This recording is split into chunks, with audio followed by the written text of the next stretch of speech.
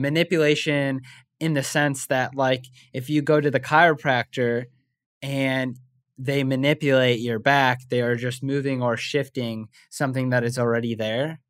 And that's essentially what persuasion is. You're moving or shifting beliefs in that so they align with a message that essentially sells a product, right? Or a service or an offer.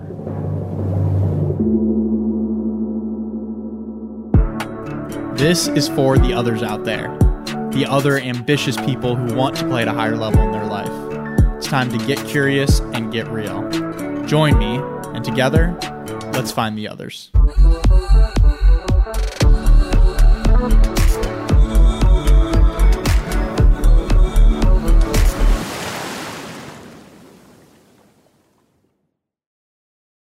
Hey, everybody. Welcome back to another episode of Find the Others podcast. I am your host, Joshua Church. Grateful to have you with us. New episodes are dropping every Wednesday and Sunday, so be sure to hit the subscribe button so that you can get the notification when a new episode comes out.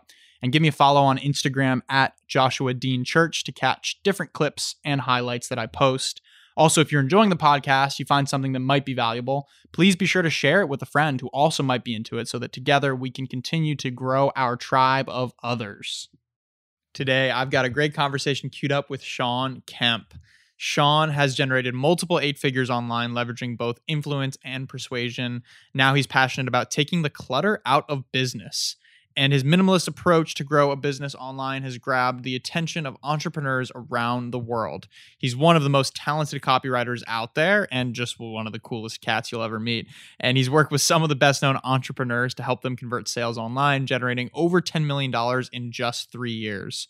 We had a great convo around the psychology of influence, how we can use it in our everyday life, the ethical implications of it, the power it gives us, manipulation versus persuasion, and we also geeked out on some biohacking and health and wellness, which is always fun. And give him a follow on Instagram at Shawn.Kemp, and you can request free access to his Facebook group with 60 plus expert interviews on how to grow and monetize your audience. Ladies and gentlemen, Shawn Kemp.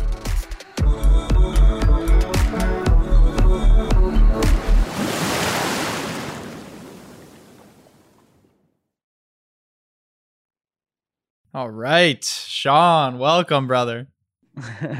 What's up, man? How are you? I'm doing really well. It's great to see your beautiful face and great to catch up again. Likewise, dude. I think you have me beat on the bookshelf behind you. So yeah. I was like, damn, that is quite the bookshelf. That's like a wall of books, man. That is a wall of books. I got most of my books on Kindle, so I'm pretty scarce here with the amount of books that I have in person. And I was actually, since I live in a pretty small apartment, well, I guess, I try to save space as much as I can. So Right. I like it. You've got the walls full of digital books. That's great. And you're in your first, is this your first winter not in the snow? Is that second. Right? No, your second. Got it. Second. So I got used. I don't think I'll ever get used to it fully. Yeah. Just super grateful because I moved from Chicago to Scottsdale, Arizona. Yeah. So totally different environment. Actually didn't even mind the summer too much. Like, it kind of sucks. Yeah. But it's better than 9 months of doom and gloom. For sure. Well, anyway, I'm glad that you're here. You're making your way west in the right direction towards San Diego. So that's we're moving in the right direction.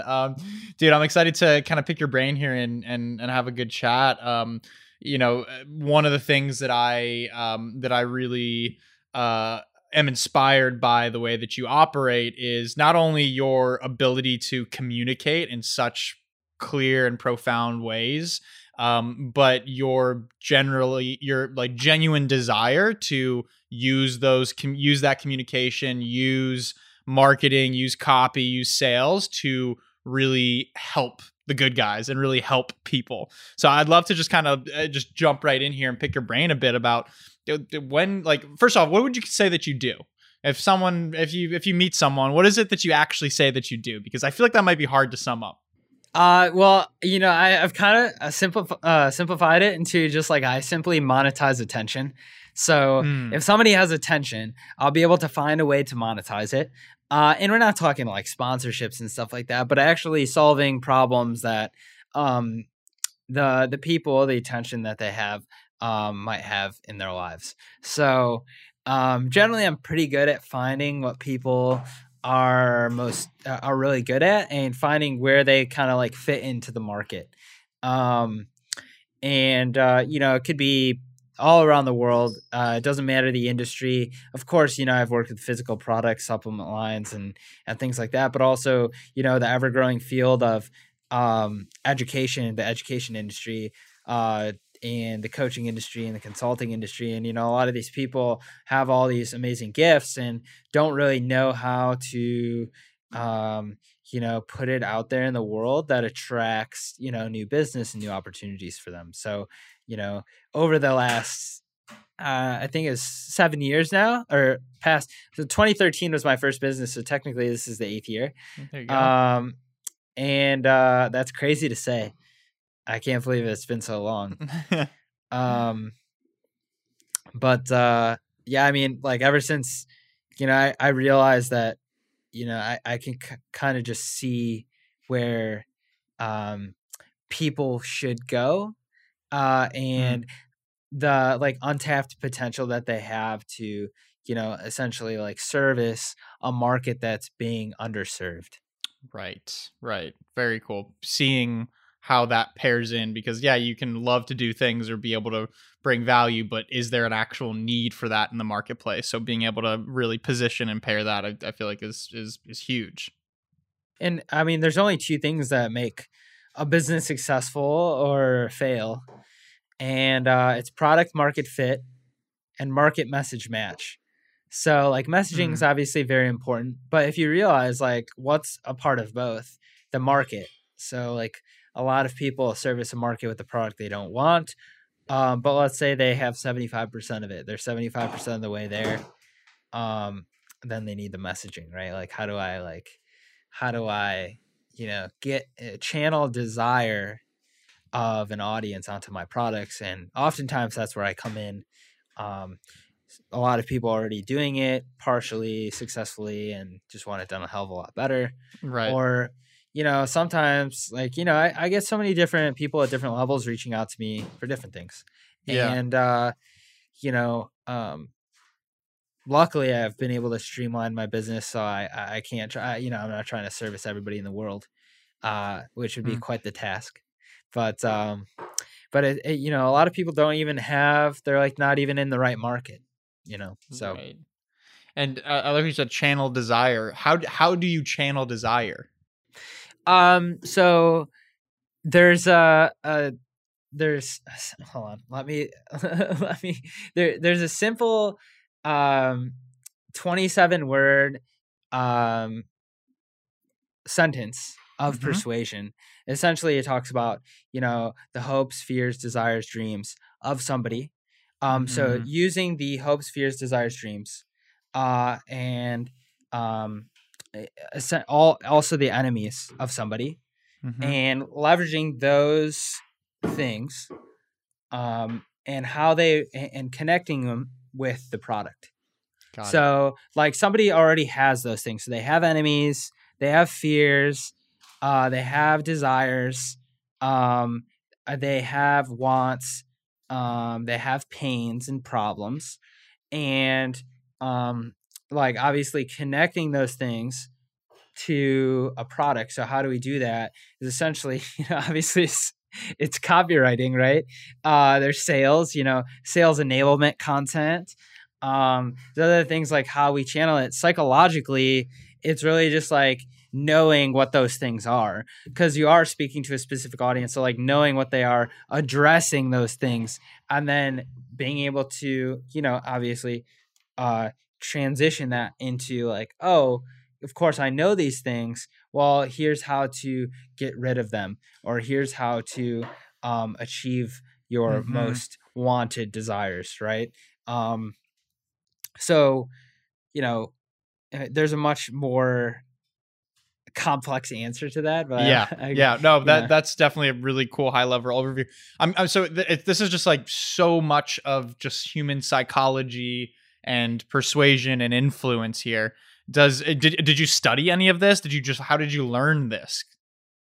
So I went to school for finance, physical therapy, and what people don't know about physical therapy is that, so I was actually a numbers guy, to be honest, but I got infatuated with psychology almost haphazardly in college, and marketing, and like how people sell products. And like, the story I've never told essentially is that, freshman year, I came in shockingly because I liked weather.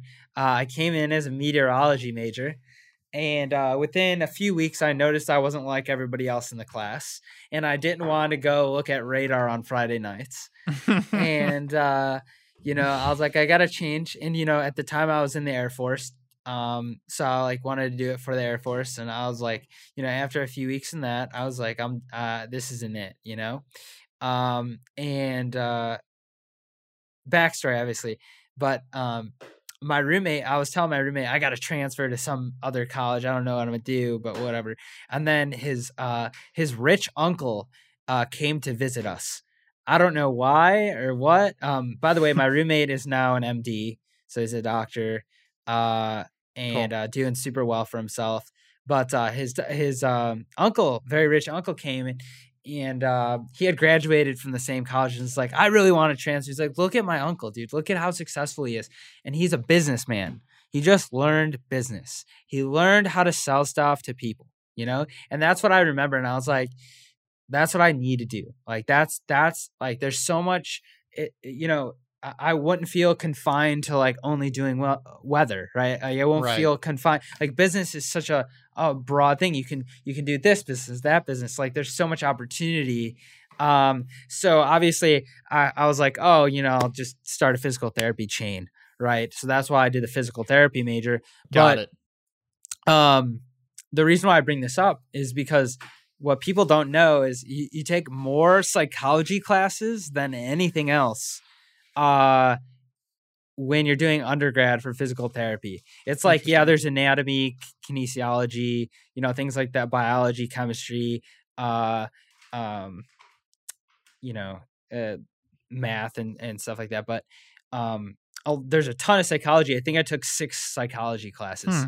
And the one that fascinated me the most was studying like serial killers and like which obviously is nothing like abnormal, because people watch Netflix is like, that's how everybody gravitates towards that on Netflix. Yeah, but it was like so bizarre and interesting, and I got really into psychology and like how humans behave, and I learned a lot about myself and what like the subconscious mind, and what triggers me, and what's gonna make you happy, and I got really into the personal development stuff after that, and obviously it's like, oh, like this is how things connect, and like I learned a lot about myself and what I wanted and why I wanted them, and like the layers of it. And like when you're really like, now I'm a student of people, and like I want to learn about how people act and what makes them desire things, and why they create habits, and how they create habits, and what makes somebody buy online, and what makes somebody trust you, and like what makes someone charismatic, like all these things that are like super intriguing to me. So like, just out of pure passion for like learning about people, I just like started to be able to connect the dots. It's very cool. And it makes you a good marketer. So I always say, like, for somebody who wants to be like a standout marketer, or somebody who wants to grow their business, marketing is essential. Be a student of people and understand that like psychology is the foundation of marketing. So, I like that. That's a note coming down with me. Psychology is the foundation of marketing. Now, you mentioned earlier, you monetizing attention. It feels like attention is the most sought after commodity these days. What are your thoughts on that? Sought after commodity. Well, you are right in the fact that if you have attention, you don't know how to monetize it, it has no worth. Hmm. And attention is online particularly more abundant than ever before, but also more difficult to keep than ever before. Right. So while it's very easy, like to get attention, it's very hard to keep attention.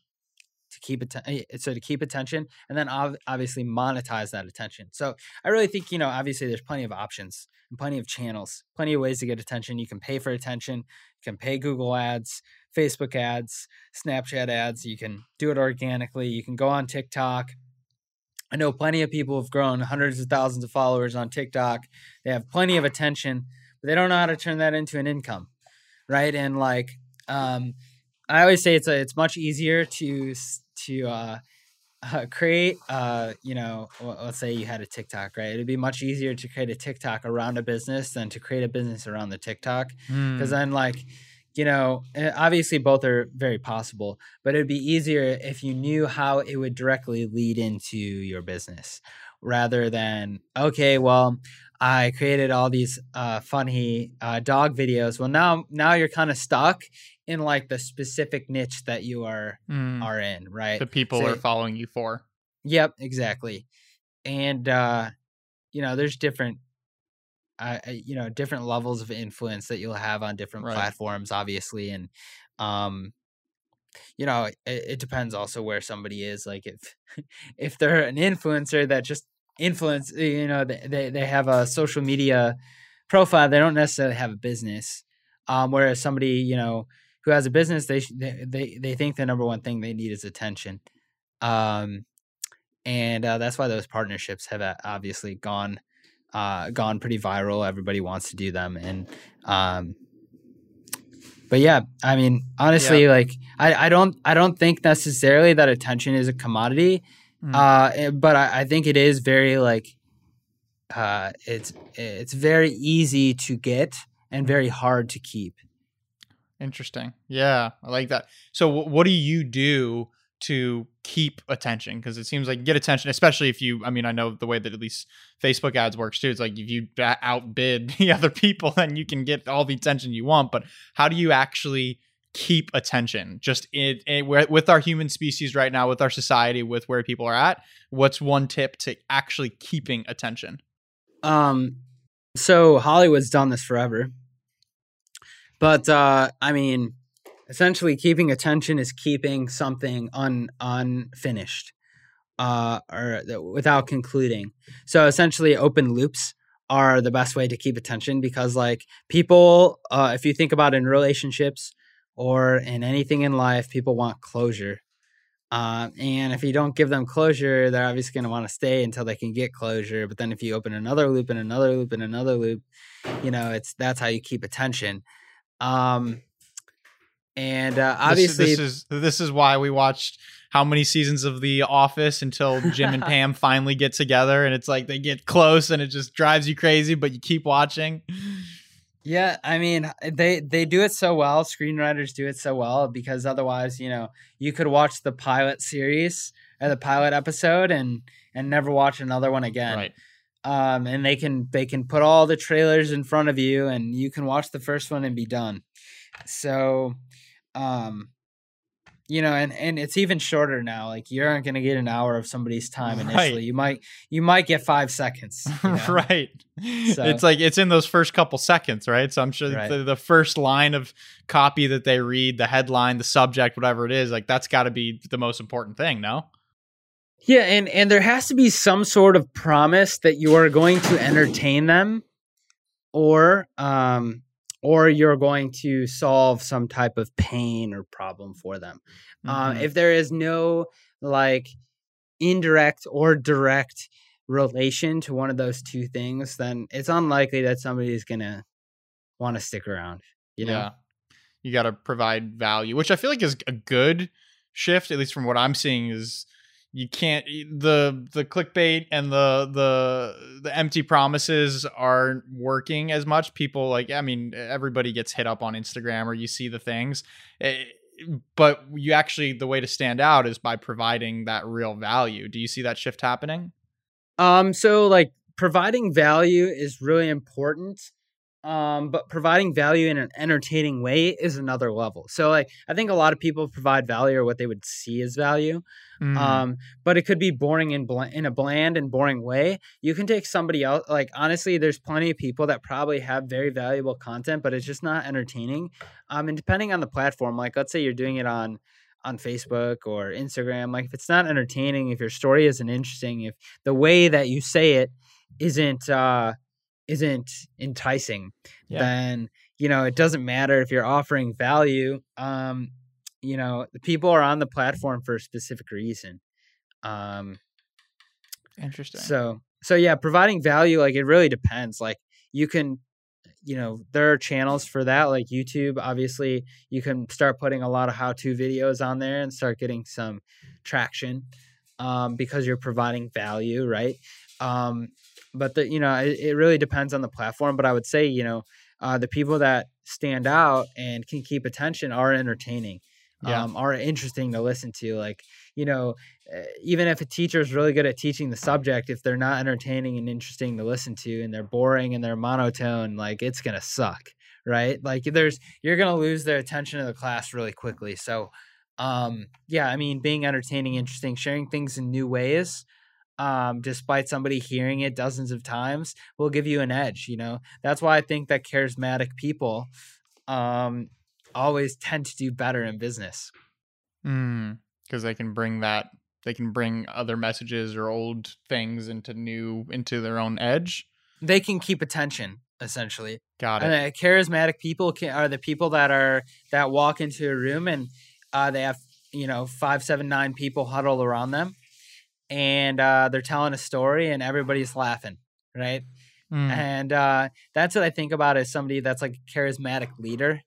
I really think like if Elon Musk talks, like there's going to be something he says that's really bizarre or interesting. I think Joe Rogan, the way he interviews people is very bizarre and interesting. He can keep attention for a very long time. And obviously we're on podcasting. We're on a podcast right now. So, the more interesting you are, asking very bizarre questions that people like, oh my God, did he really ask that? Or like, wow, this is really interesting what he's saying, And, I really think that you being charismatic gives you an unfair advantage.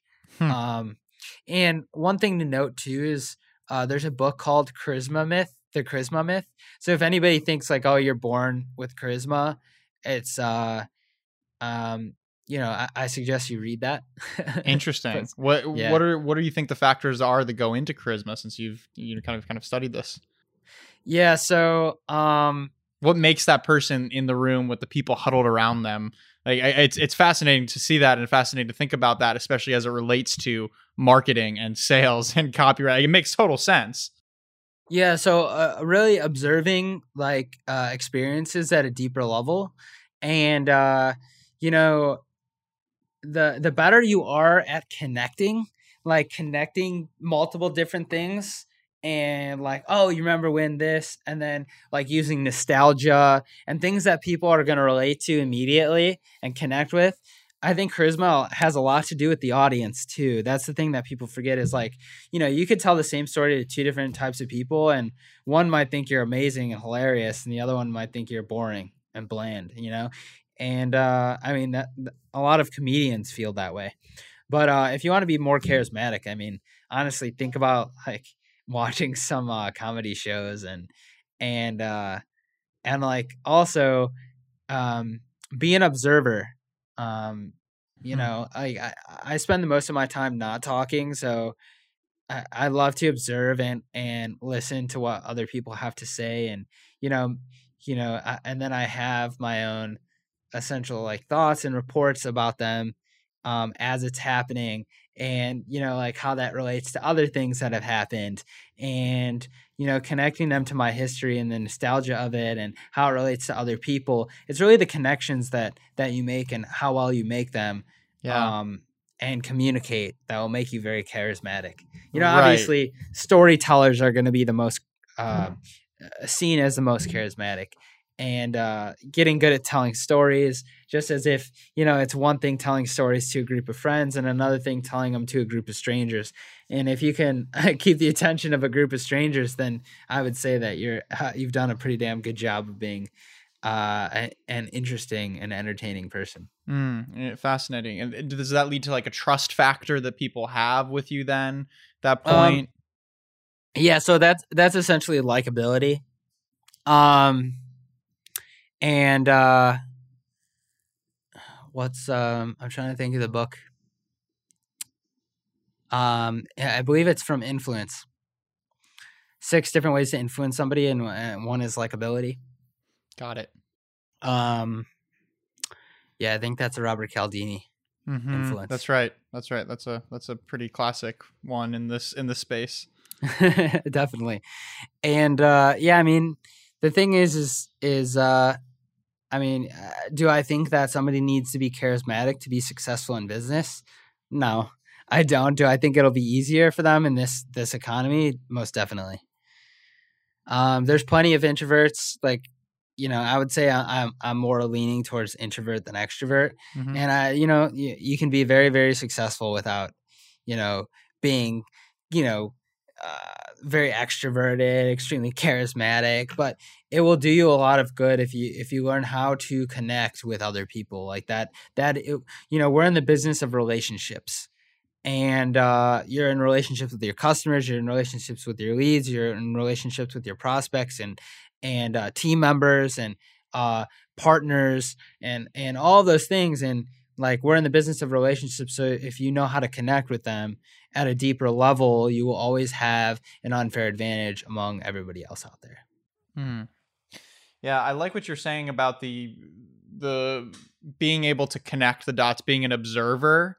And the way that I think about it is being a student and a teacher. It's like learning and observing from different things and then being able to share or teach on those things as well, to be able to then communicate that or tell that story. It's like observing that first step and then being able to share, connect those dots in a compelling way that really garners and keeps attention and improves that likability. And I'm sure the other influence factors as well. Yeah. And, obviously, I'm very hesitant to say this, because I do think that we're over consuming right now as like a whole. Like, if we look at, like, we're over consuming content, but I think we're over consuming random bits of content that we'd never remember again. It's important, obviously, as I'm a writer, or I would consider myself a writer in a sense. I think it's fair to just to say you're a writer. Well, I think that what makes me the best writer is actually the time I do reading. So I read much more than I write. And, pulling stories, ideas, concepts from other people and connecting the dots and making your own assumptions and connecting them to your life events and experiences is what makes me seem like I'm a good writer, because I'm able to, make connections that haven't been made before, or say things in new and different ways. And that's because of, like, I'm able to consume the right bits of content at the right time that helps me make those connections. So yeah. That's really interesting. I like that. Something that I remember you said a while ago was the best marketers or the best researchers or something like that, something along those lines of the first step into any marketing or copy or things that you're doing is research. Yeah, and it should be for any business. Research and development, right? Research and development. And people forget, like, we're in an era right now where it's so easy to research and find answers to things. Like, there's websites like Quora, Reddit, Amazon, especially Amazon reviews, that will give you so much language and insight into your customers' problems. And it's really your job to find them and to articulate them. So they, obviously, channel the desires onto your product. Yeah. These are powerful principles and techniques and ways of influence that we're talking about here. Do you feel that like these are the same things that have led charismatic leaders to do really horrible things in the world as well, or that led people to influence other people in maybe not the most moral or ethical ways? Do you see that side of things as well? How do you reconcile that? Yeah, I mean, some people would call, psychology and understanding it at the deepest level of manipulation. Mm-hmm. What do you say to that? I had a whole debate in my my group actually about manipulation versus persuasion. And a lot of people had opened my eyes to the fact that by technical definition, those two things can be the same. Manipulation, in the sense that, like, if you go to the chiropractor and they manipulate your back, they are just moving or shifting something that is already there. And that's essentially what persuasion is. You're moving or shifting beliefs in that so they align with a message that essentially sells a product, right? Or a service or an offer. So manipulation, however, as it is perceived by American culture, is negative, whereas persuasion gives you power. So I would prefer to care more about how the words are perceived rather than their technical definition. Mm-hmm. So, like, if we're going to be technical, you can make a very strong argument to say they are the same. I believe there's even a clip that Dan Kennedy, one of the godfathers of marketing, especially direct response marketing, says that they are one of the same. And when you think when I start to mention, manipulation as a form of, like a chiropractic adjustment. Yeah, it makes sense. People are like, oh, so I'm changing how they view manipulation in a way, right? But it's still very if you use it in normal conversation, it's going to be perceived negatively. Mm-hmm. People don't want to learn how to manipulate their prospects, but they want to learn how to persuade them. Right. And so, I care more about, like I said, how it's perceived. And I think that one is perceived with power and the other perceived negatively. So, there definitely is a difference in how it's perceived, maybe not the technical definition, but yeah. And your intention behind it too, right? Yeah. If your intention is to, like a chiropractor, your intention is to manipulate the spine, that sounds pretty aggressive and pretty intense, to manipulate someone's vertebrae or the spine or their body in whatever way, but it's for the intention of helping them as well. So, I mean, you could argue that people that are using persuasion or manipulation in these ways for marketing or sales that actually have a service or offer to bring something that's really of value, that has to make a difference also. Mm-hmm. Exactly.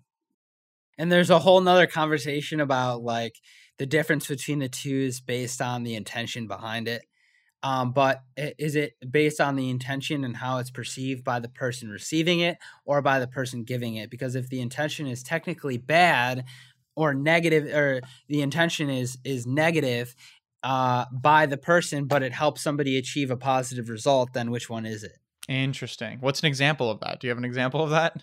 I mean, you could probably have somebody sell some type of crypto trading advice, and they're just, making their intention is to make money. Make money, make shit up. Let me sell this bogus strategy that, I'm just making up, right? Mm. And it just happens to tell them to invest in Bitcoin at the beginning of this year, and it's at, whatever multiple it is now. I think it's, obviously I don't know when we're posting this, but I think today or yesterday it hit 45,000. So I got what you're saying. They're receiving a positive result despite the intentions being not there. That's interesting. What do you do when you're choosing to work with different clients? How do you choose? Is this something that's on your radar of what type of service or value or quality they're bringing?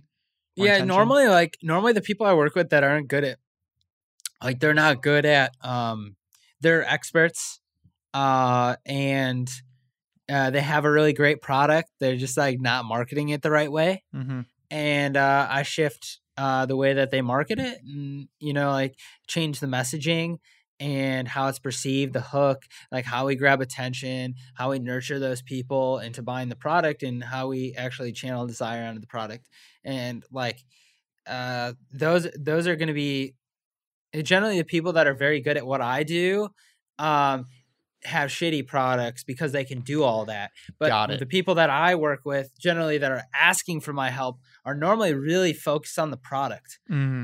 So they have a very very well designed, developed product, or they're an expert at what they do. Depends on if it's information, if it's a service-based business. They have a ton of testimonials of the people who have used it, or there's a lot of research backing the ingredient. Let's say I'm working with a supplement company, and I'll be able to tell if the product's good or not, just because I've been in the industry for so long. Yeah. And I'll know if it's, then people will be like, well, what about like if you try to promote like a red light therapy device? And I'll be like, well, first of all, like there's plenty of good research to show that it'll help somebody.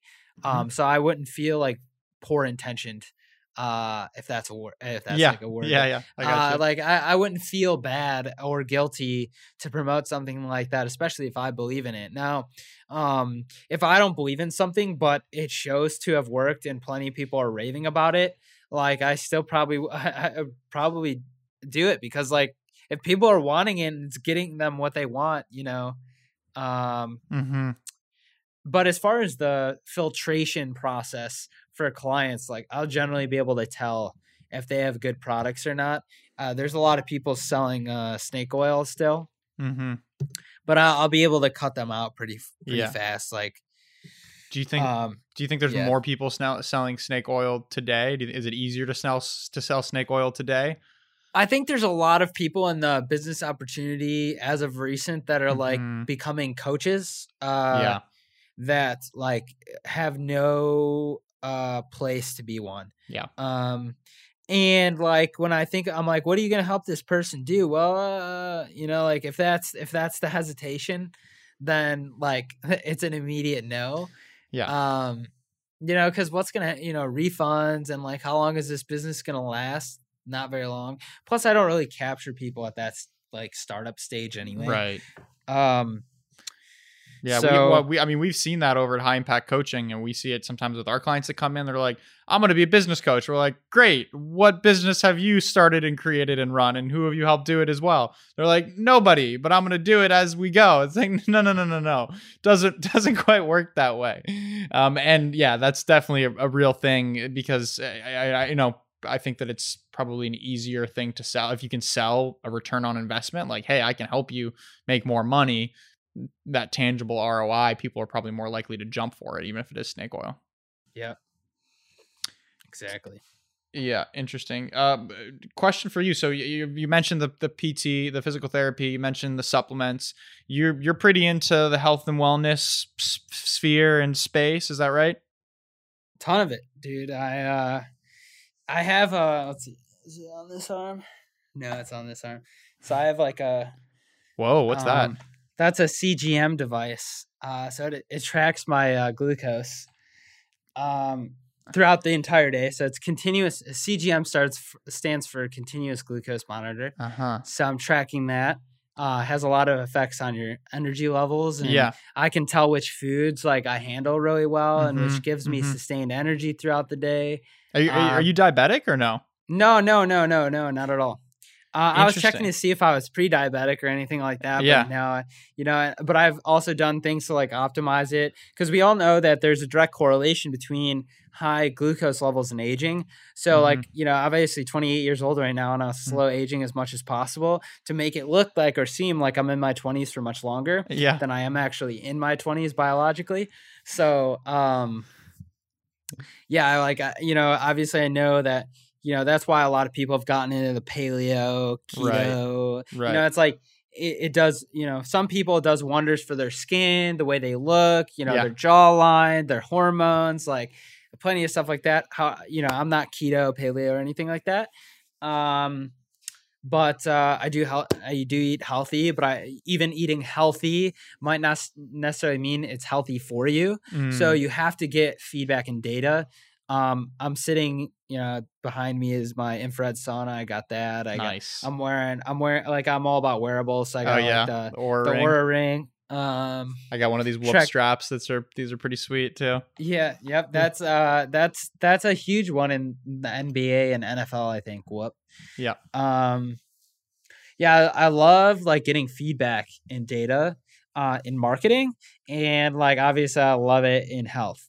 Like, because otherwise, like, how do you make data-driven decisions? Like, like I can't just be like, oh, this, like, you can generally sometimes feel it, but it's better to have like feedback with actual data. My question is, when does too much data become too much data? Like, when, do you know what I'm saying? It'll be different for the person depending on like if it makes them like stress out about it. Yeah, like, I got you. For example, I think it puts you in a very bad mental state if you look at your Oura Ring statistics in the beginning of the day. Just because if you have bad sleep, you'll like psych yourself out. Mm-hmm. And you'll be like, "Oh shoot, I had bad sleep. Right. I'm not going to be productive today." Right. Whereas like I'll look at it at night. So like I'll be like, "Oh wow, look at how much I got done despite my sleep score being There you go. this." That's good. That's where I worry about like how much data is too much data, and we're just placeboing ourselves into believing like, oh, I can't do this because my data is telling me this, when we can check in and use the feedback that we're getting from our emotions, from our body, from our thoughts, from our feelings, from our energy levels, and use that as feedback also. But I think it's really cool that we live in a day and age where we can pair both of those, and we can have multiple sources of feedback to validate different things, confirm different things, give us insights on different levels. So it's pretty fascinating.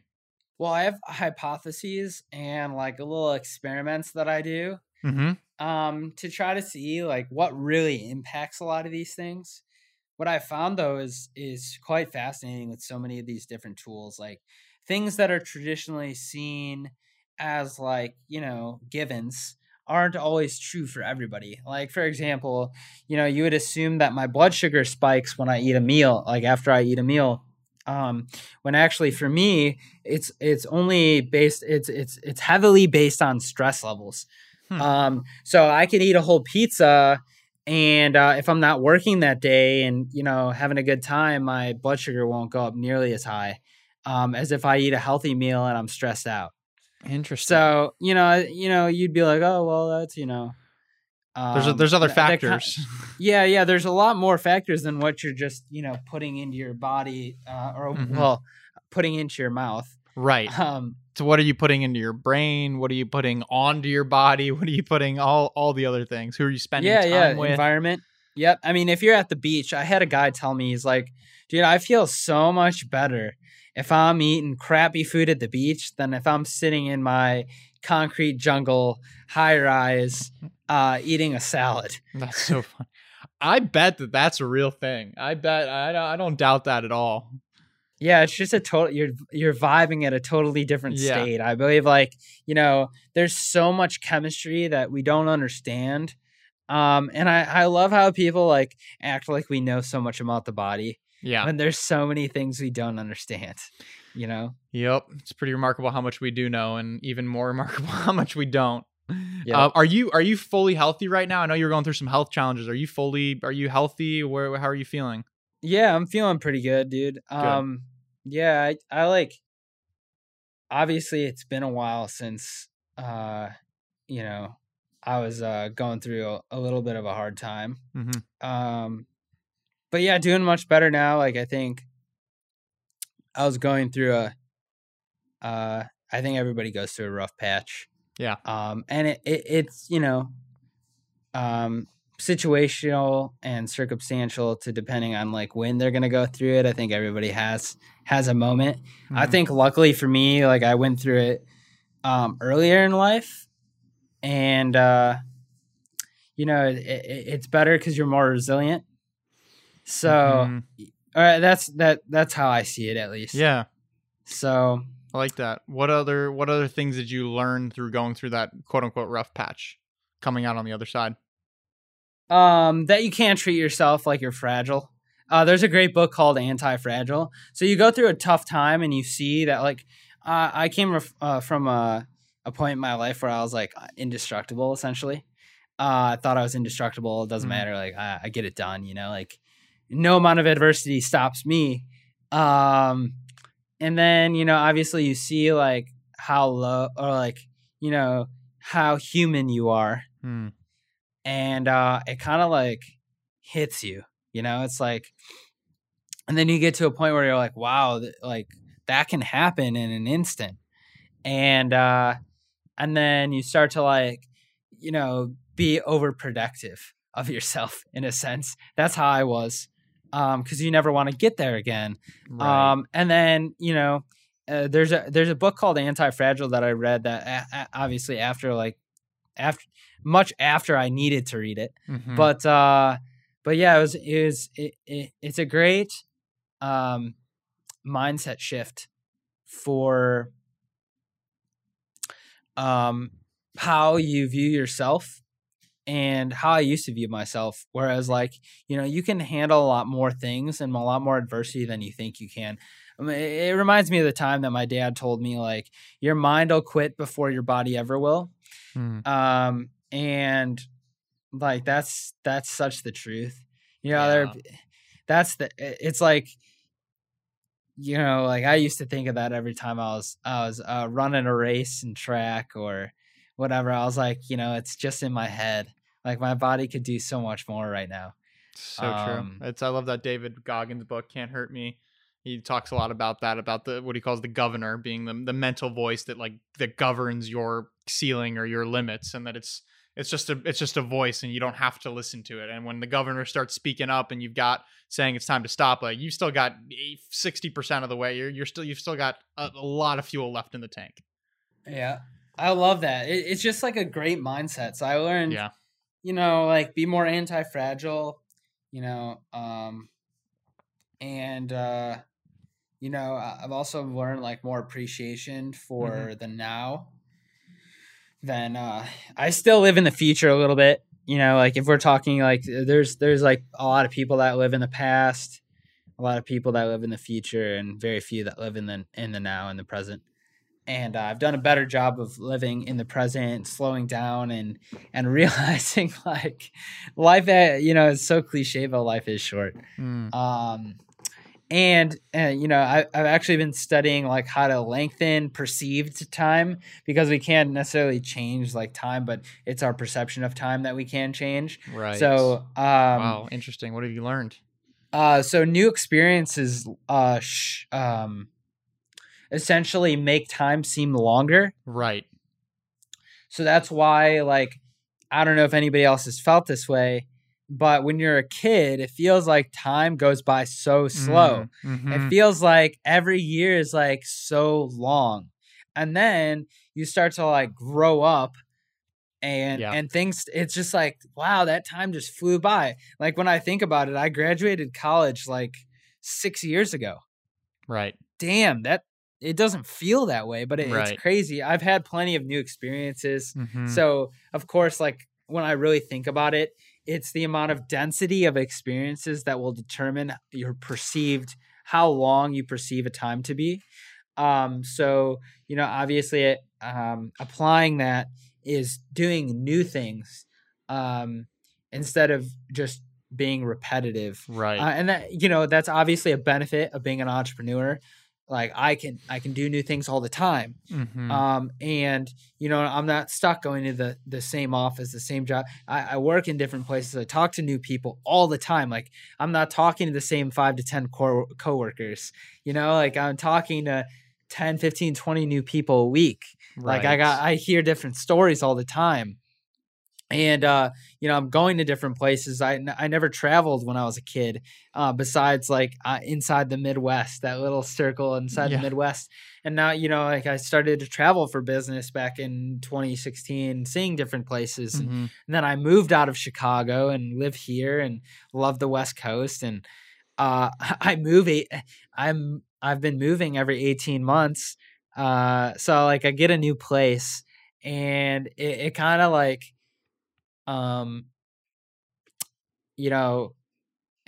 it creates that feeling that time is going slower. So interesting. It reminds me of I think Abraham Lincoln quote, "It's not the years in a life, it's the life in the years." which is pretty much spot on to what that sentiment there, which is the truth of it. And I distinctly remember that when you were a kid and there was those long summer days where, you know, your head hit the pillow and you think back to the things you were doing this morning and it felt like ages ago. And I still have those days. A lot of my days, I'm very grateful to say, are like that, where when my head hits a pillow at night, I'm like, dang, like I did a lot today. There was a lot that went down. There was new meetings, new rendezvous, new experiences.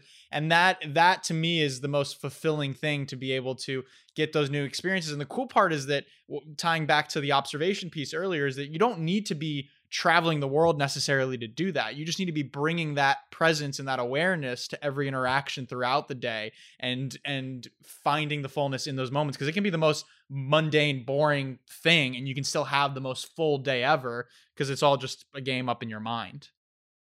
Yeah, and I think everybody wants to end the day with like asking the question, wait, was that today? Yeah, that's good. Like, wow, was that today? Yeah. You know, like sometimes I'm like, wow, wait, did I talk to them today? Did I send out that email today? No way, man. Yeah. Like that was so long ago, it felt.